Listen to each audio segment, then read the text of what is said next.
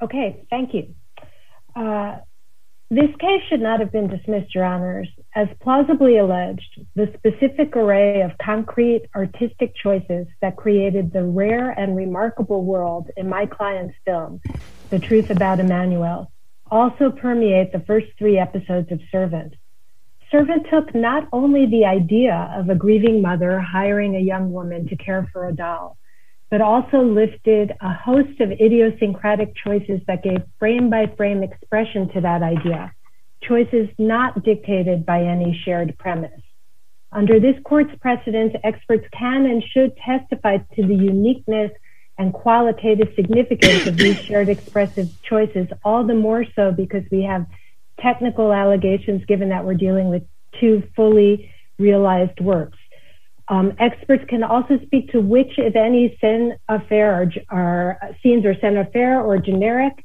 The bottom line is, though, that because of the uncanny number of expressive similarities shared by these 2 fully realized works, belies any claim of literary accident, Ms. Gregorini is entitled to her day in court. A motion to dismiss, dismissal is inappropriate when the complaint plausibly alleges in detail, as this court's precedents instruct, multiple concrete similarities in expressive elements. We have that and more because we don't only have multiple concrete similarities and multiple expressive elements in our 50-page detailed complaint, but we have them in key similar scenes that are sequenced in the same order to move the plot forward in the same way. And examples abound. The more you watch these works, the more you see. But I'd like to talk about 3 here, if I may. First, there's an intense bathroom scene about 30 minutes into each work involving the 2 female leads caring for injury and culminating in an almost identical frame, which is at JA 280 in our complaint of the mother kissing the title character's hand. Second, there's a scene where the mother preps the title character for a date. It's about halfway into each work. You have similar lighting, similar dialogue, similar blocking, and then extraordinarily, the mother lends the title character a nearly identical white virginal garment with some dark spots on it. Finally, there's a sequence of scenes. Now it's the mother's turn to go for a date, and the title character is watching. The mother's at the vanity applying makeup. You have a camera shot of the mother applying her makeup. The nanny or babysitter or title character, I think is the best way to compare them, sitting on the bed watching. Same shot. The title character then takes the mother's seat and emulates her. And finally, later on, is standing at the top of the stairs, a similar staircase, similar shot, similar lighting, watching surreptitiously and kind of jealously as the mother greets the romantic interest. The district court recognized that this relationship between the 2 title characters was central to Emmanuel, and also that it was unusual in Servant, but he failed to connect the dots. So these are not random similarities or scène affaire that you can dismiss away or overgeneralize. Oh, no big deal. A makeup scene. These are things that are moving the plot forward and giving expressive life to something that is core to the original work. May I ask this you, court's precedent. Ms. Deutsch, may I ask you, if we were to, suppose we agree with you and we reverse, and if this case were to go to trial, how would the jury be instructed, in your view, on substantial similarity? Because I think we can all agree there's a bunch of things that are similar between the 2 works and a bunch of ways in which they're not similar. So is the jury just told to make some gestalt assessment of the substantiality of the similarities, or is there some more concrete guidance that you think they would need to be given? Well, I would be delighted if you would reverse and send us straight to trial, but I think we have to pass a likely summary judgment motion from Apple first. My understanding is that under the court's precedents, the jury is instructed according to the intrinsic test, which, as you said, is kind of a gestalt total concept and feel of the work. But I've also seen cases that went to jury and the experts also testified. So I would think that you would, and it's an open question in the law, and it's kind of hard to answer on a case like this where we don't even have a record yet. But I would think that you would want to have the jury listen to the expert to get a sense of what truly is unique about the two works and not accidental, especially given that you have these thickly realized, thickly protected works, the likelihood of certain elements appearing in both. As far as I think the easiest test for the jury, and we win on both, whether you want to talk about the district court filtered out too many protected elements or assumed that elements weren't protected where it's really too early to know. But the jury could easily be instructed, I think, on the selection and arrangement test that we also win on. And in that test, it precisely, as I read the cases, it's meant to prevent the courts from breaking works into, such detailed components that you lose what the work is about. But it also demands to prevail a unique and original combination. What are the odds that all of these elements are going to come together in a unique way to tell this specific story and expressed in these ways? And here we have plenty of allegations in our complaint about these kind of unique combinations. So, counsel, if I could just jump in with a question. We do have cases in our circuit, and I would acknowledge our law is not entirely clear why, but we do have cases where cases like this are dismissed at a motion to dismiss stage, and the Ninth Circuit has affirmed. Help me understand what the test is to decide when a case is appropriate to be resolved at a motion to dismiss stage versus maybe summary judgment or trial. Well, I think that you have to have allegations that are so weak that there's no discovery or expert testimony could shed light. But if you have the complaint plausibly alleges multiple concrete detailed similarities, which we have here, and we have both breadth and depth. You have big picture, unusual ideas and plot twists, and you have tiny details down to wallpaper and garments and character interrelationships. That goes through. And I would also note that this case involves a fully realized movie. You haven't had one of these since the Star Wars case. And so there's a host of technical allegations involved in this case that aren't there in some of the unpublished dismissals that my friend on the other side cites in his brief. And of course, the summary judgment dismissals at least had their chance to build a record. Well, let me ask you about a case that I think is a bad case for you. I'm not saying it's fatal, but it's bad. Rentmeester. Okay, now I'm not a fan of the decision, but it's there. How do you distinguish Rentmeester? Because that, I thought those two things looked pretty much the same, but two of my colleagues, and that's what matters, disagreed, and that was a motion to dismiss. I understand, Your Honor. Well, I think in Rentmeester, when they took away the pose and they took away the background as protected, there just wasn't that much left. And here, I think you would distinguish that, conceding the basic premise, albeit unusual, is not protectable, of a mother hiring a young woman to care for a doll. There's so much else left that doesn't follow naturally from that premise. And there's so many layers of expressive choice that give frame by frame idea to all those things that don't flow naturally. And precisely because a lot of that is contested, you need an expert to say, no, actually, the defendants may poo-poo some of the allegations in the complaint, but an expert can come in and testify, what the significance of magical realism is in the book, how reality bending works, how it is that, the lighting and the camera work and all of that come together in a unique way. So I just think, we just have a richer it's not a canvas. It's a 3D 90-minute world where every choice is the result of creative collaboration and no detail is left unexamined. Counsel, could you help me understand, putting aside disclosing and discovery relating to experts, what would the discovery look like in this case if we were to reverse?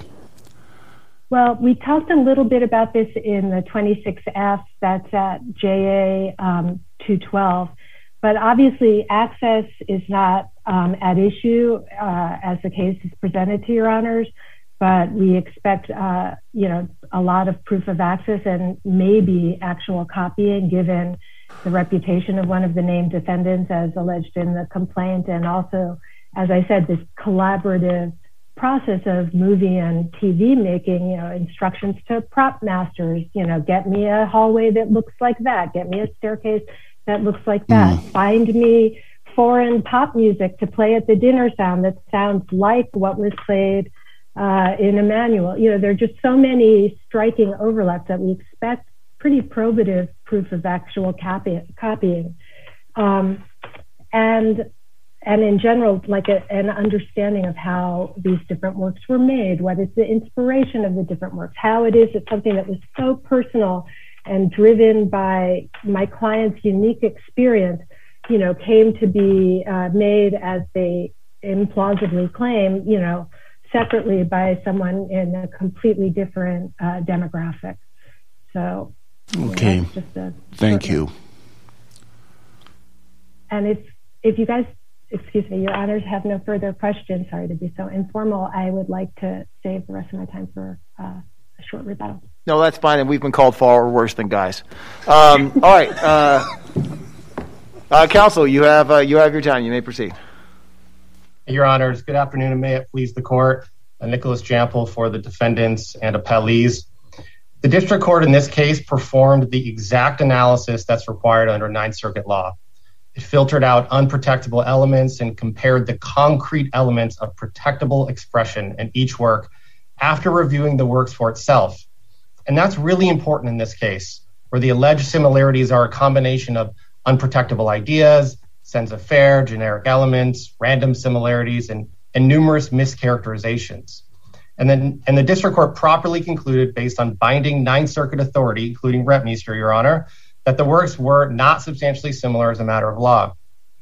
The court separately compared the alleged selection and arrangement of protectable and unprotectable elements and also found no substantial similarity as a matter of law. And Your Honors talked about plausibility. Plausibility is something that comes from Rentmeester.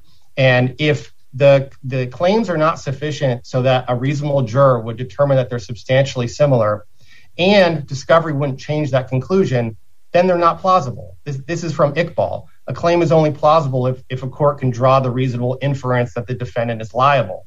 Actually, a unpublished case from this circuit, I thought explained it perfectly, which is Espelande Productions versus Disney. And the court said, no discovery or expert testimony could show how the works are similar, so the claim is not plausible, and dismissal of the movie copyright claim was appropriate. And I think a really important thing to look at in this case is, of course, we have Rentmeester and we have Christensen establishing a almost century-long undisturbed line of, there's two published cases of dismissals for lack of substantial similarity. Both of them affirm, both of them establish that this is an entirely appropriate thing to do. There are numerous unpublished decisions of the couple dozen from the Central District of California to this court, unpublished decisions of literary works in the last couple of decades. It's almost a 100% affirming rate. There are 3 cases that I'm aware of out of 22 that were reversed, and those are for very particular reasons. One of them was the Astor White case, which Your Honor, Judge Owens was on, of course, and that actually agreed that there was no substantial similarity as a matter of law, but on a 2-to-1 sent back to allow the pro se plaintiff to amend his complaint. And I think it's important to recognize not just Rentmeester and Christensen, even though those are the cases that are on dismissals, but also any ruling here has to be consistent with other Ninth Circuit precedent. And that includes Benet and Funky Films. And there's a lot of discussion of that in the briefs. And those are on summary judgment, but they serve as important precedent for a couple of reasons. One is, how to filter out extensive alleged similarities that rely on unprotectable elements. And the second is the extent of similarity that's actually required. And Benet is the one that always jumps out at me.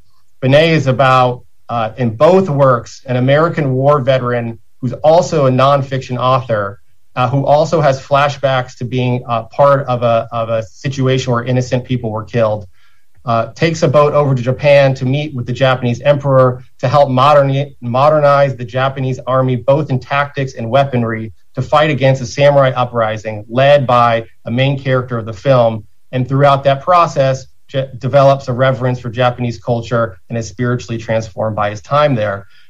Those are a lot of similarities. Funky Films also has a lot of similarities, and both of those cases apply a lower standard of substantial similarity because that was in the inverse ratio days. And both of those cases acknowledge, even under, one of them says, under a relaxed standard of substantial similarity, no substantial similarity as a matter of law. And so we believe there are far, far fewer similarities here, particularly if you read the works. Now, opposing counsel, excellent attorneys all the way around, and have a lengthy complaint that try to pull out as many similarities as they can try to find between them and characterize things in a very particular way. But if the court looks at the works themselves as it does under Ninth Circuit authority, I think it'll determine that it has much fewer protectable similarities than Benet and Funky Films. And in fact, Benet has an interesting line that says that a closer examination of the works themselves exposes, quote, many more differences than similarities between the works. And that is a reminder that this is not the lots of similarities works or the reasonable similarity or a few similarity. It's substantial similarity. And that word has meaning. It means substantially similar in the protectable expression. Now, of course, there's a second part to this because those are on summary judgment. And the next part is discovery. Does discovery change anything? There hasn't been any until just now discussion about fact discovery. Most of the analysis has been on expert discovery. And even the topics that are being proposed wouldn't actually change anything about the result. The one example that was given was about the technical allegations and the uniqueness of certain techniques and methods of filmmaking and cinematography, and that's prominent in their briefing. The unusual cinematic techniques, that techniques and methods and systems are not protectable. And actually, Rentmeester addressed this, where the plaintiff in Rentmeester made a similar argument that he said, oh, well, I used this particular way of doing it. And the court said, the works are the works. It's not, you don't protect the system, you don't protect the technique, you protect the work. So let's look at the work. So again, it's back to looking at the works. And as opposing counsel acknowledged, everyone agrees that there are unprotectable ideas here about hiring a nanny or it's a nanny in the briefing, but I think opposing counsel is saying a babysitter, that hiring a nanny or a babysitter to care for the doll she believes to be her deceased baby is an unprotectable idea. And the sense of fair that flow from that idea, it doesn't matter if they're unique or they're not unique. Sense of fair flow naturally from the premise. And in fact, there's ironically an Apple case that says that if you allow people to protect and to own sense of fair, that the first person to come up with an idea would own it against the world. And that's not the case. A sense of fair flow naturally. And we've argued why numerous of the alleged similarities are sense of fair or these sorts of random similarities or very different. Like the opposing counsel talked about the relationship between the mother and the nanny / babysitter. These are very different relationships. I mean, the nanny / babysitter themselves, Leanne and Servant and Emmanuel and the Truth About Emmanuel, they're quite different. Leanne is a possibly paranormal, very creepy, ominous. I rewatched the episodes over the weekend, and lots of very creepy music and shots, and it's a very ominous, creepy girl, and the relationship with the mother is very complicated. It's obsession, and Dorothy, the mom, treats her with kindness sometimes and cruelty with other times, versus The Truth About Emmanuel, which is a nice story. They have this nice relationship. They both have a lot of, they've suffered an important loss each of them, Emmanuel, whose mother died. It's the opening voiceover about how she killed her mother and carries that grief with her throughout her whole life. And that then the mother lost her baby, and the two of them together at the end kind of find this peace and catharsis. It's very, very different than Servant. And I also wanted to mention that you mentioned about jury. The jury would needs to satisfy the extrinsic and the intrinsic test. So that only as a matter of law can you do extrinsic. You cannot do intrinsic as a matter of law. But a jury would have to do both this analysis that we're doing here, the extrinsic test, and then they would also do an intrinsic test, which is more the subjective test that they get to do, and that courts as a matter of law don't get into that test, and we're not getting into that test either. And what's your understanding of what would be the appropriate instruction on the extrinsic test? I think the extrinsic test is exactly what the court is doing here, where you have you go through the filtering process. You say, okay, what are the ideas? What are the sense of fair? What are the generic elements? The courts are in this circuit, you disregard kind of the long list of random similarities, and you say, okay, what do we have left in the protectable expression? Now let's plot sequence of events. You go through that whole test and you say, look at the similarities, and there may very well be similarities in protectable expression, and you ask yourself, are those substantially similar? So I think it's the same exact analysis. I'm sorry, Judge. So in that description of the legal test, are the unprotective elements, would the jury be trying to determine what are unprotective elements, or are they filtered out? In other words, where does, and what I'm getting to here is, where does the selection and arrangement theory come into play if this case got tried? Thank you, Your Honor. The selection arrangement theory is actually one thing I wanted to touch upon also, so this is a great opportunity. The selection arrangement theory is essentially that although there's all these elements that are unprotectable, we want to put them back in because we're not saying we own them. We're saying that exact selection and arrangement is copyrighted. And that's important, that the copyrighted work is the specific selection and arrangement of those unprotectable elements. And in the First Amendment complaint, which is at 3 ER 294, and this is paragraph 63, there's one line in the First Amendment complaint about selection and arrangement. And I know on appeals, particularly in the reply brief, they've pivoted to that argument. There's one line in the First Amendment complaint that does not, it just has a list of similarities just from the regular extrinsic test, and then a list of similarities, and just says, well, okay, there's selection arrangement. But that's not what selection arrangement is. Selection arrangement is the selection and arrangement. It's not the elements, it's the arrangement of those elements. And we believe that there are three cases that really shine a light on this. The first is the Satava case, which is the jellyfish and glass sculpture case.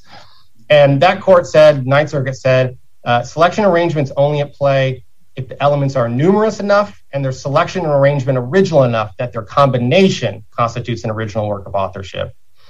And in Rentmeester, which we've talked about, the court went one step further and talked about how there were different ideas that were embodied in the photos of Michael Jordan, which did look similar.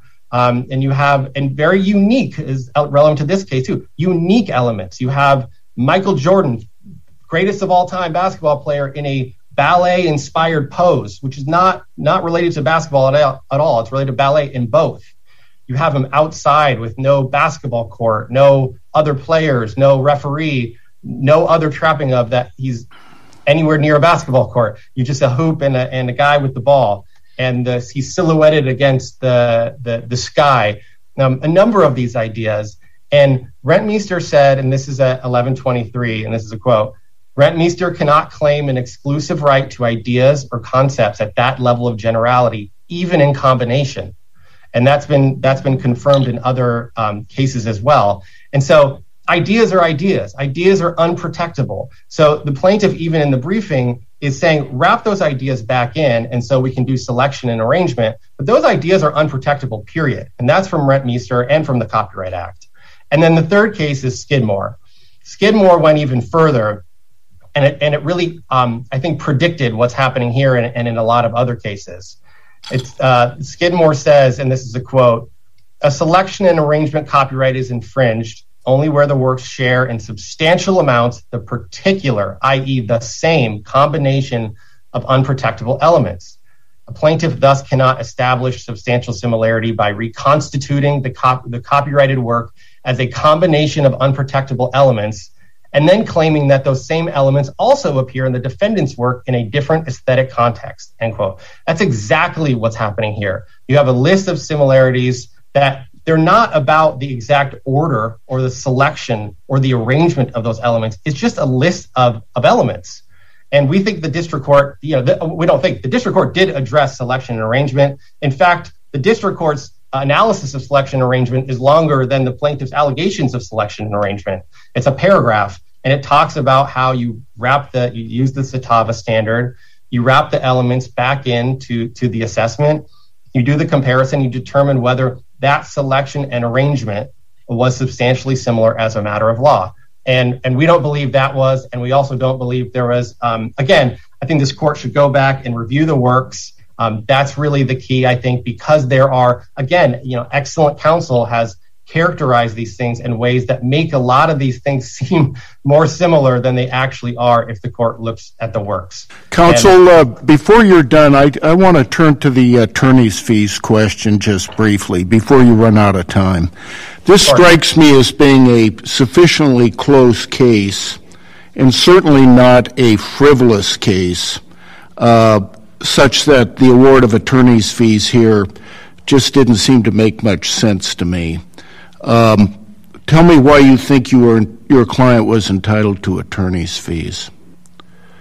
Thank you, Your Honor. The standard, of course, is abuse of discretion, and district courts have a really wide latitude to impose fees. I think for this case, it's the procedural history, and there's a unique procedural history also because Judge Walter had a very particular set of rules to meet and confer. And I can stop there. I can continue going. Whatever works for Your Honor. Finish your answer. Just the thought was there's a very specific procedural history where this was pre-pandemic, so we had to meet in person, go to plaintiff's counsel's office. We had a nice conversation about all the grounds of our motion. We did also a joint statement that Judge Walter required, where we lay out everything that we were going to argue and their responses.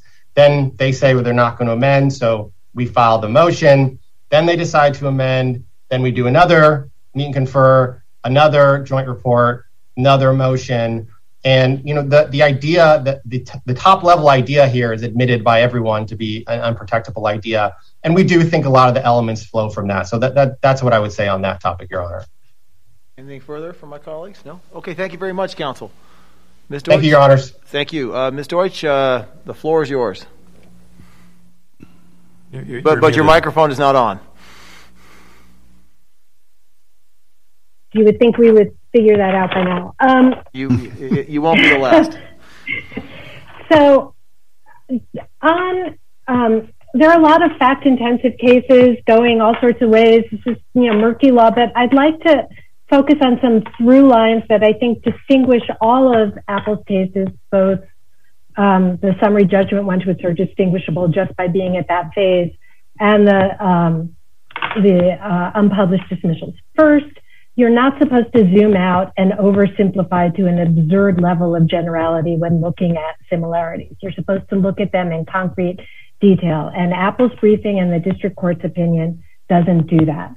Second, such comparison demands a full record where even summary judgment is disfavored, but especially with technical allegations, the camouflage of other media. Here you have a film being transplanted into ongoing series. Obviously, we are alleging the first 90 minutes, 90-minute pilot to 90-minute film is the direct comparator for infringement purposes, but because there's the episodic years and years of TV they hope going forward, of course there's going to be differences. And that brings me to my next point. Those differences don't count in the infringement analysis. Judge Hand recognized that long ago. Second or third or whatever number I'm at, substantial similarity is more than de minimis. It is not a high bar. You have cases like Swirsky where the chorus in the song alone was enough to survive not motion to dismiss, but summary judgment, even when the lyrics and the melody of the verses differed. Or Cavalier, one of their favorite cases. Yes, the books were filled with unprotected materials, but the Nightlight survived summary judgment. Why? Because it was specific, detailed, protective, expressive choices, and we have those in abundance. It has to be more than a general plot line, and we have that, but that's Shaw, but no bright line quantum required. Qualitative significance of these choices matters too, and experts help with that. That's Alfred and Newton. Finally, it's not about the overall feel for Your Honors with respect, or look at these works, you can tell. Not at this stage. That, as my friend on the other side agrees, is for jury. Now, quick note on attorney's fees. There's no discretion to defer to here because the district court rubber stamped the statement provided by opposing counsel. And the sort of bad faith or vexatious conduct that would rise to the level of displacing the objective reasonableness factor is just not there under this court's precedent. Which, just in closing, you're not supposed to, at this stage, before any record is built, dismiss a case by oversimplifying the elements, expressive elements, or insisting ipsy dixit that similarities flow naturally from a shared premise. The devil is in the details. The servant lifted not only the big idea, but an overwhelming number of concrete, frame-by-frame expressive choices, far too many to be coincidental, whether in the filtering test or in the selection and arrangement. And I would submit that before we start debating how to word the jury's instruction, let's build a record. This is a great case. You haven't had a fully realized cinematic work since Star Wars. Build a record. You have good lawyers on both sides, and let's figure out what the jury gets instructed on a record where you have such significant plausible allegations of infringement. Thank you. All right, thank you, counsel. Well, I agree with you. Definitely good counsel on both sides. And with that, this matter is submitted. Thank you both for your briefing and argument today.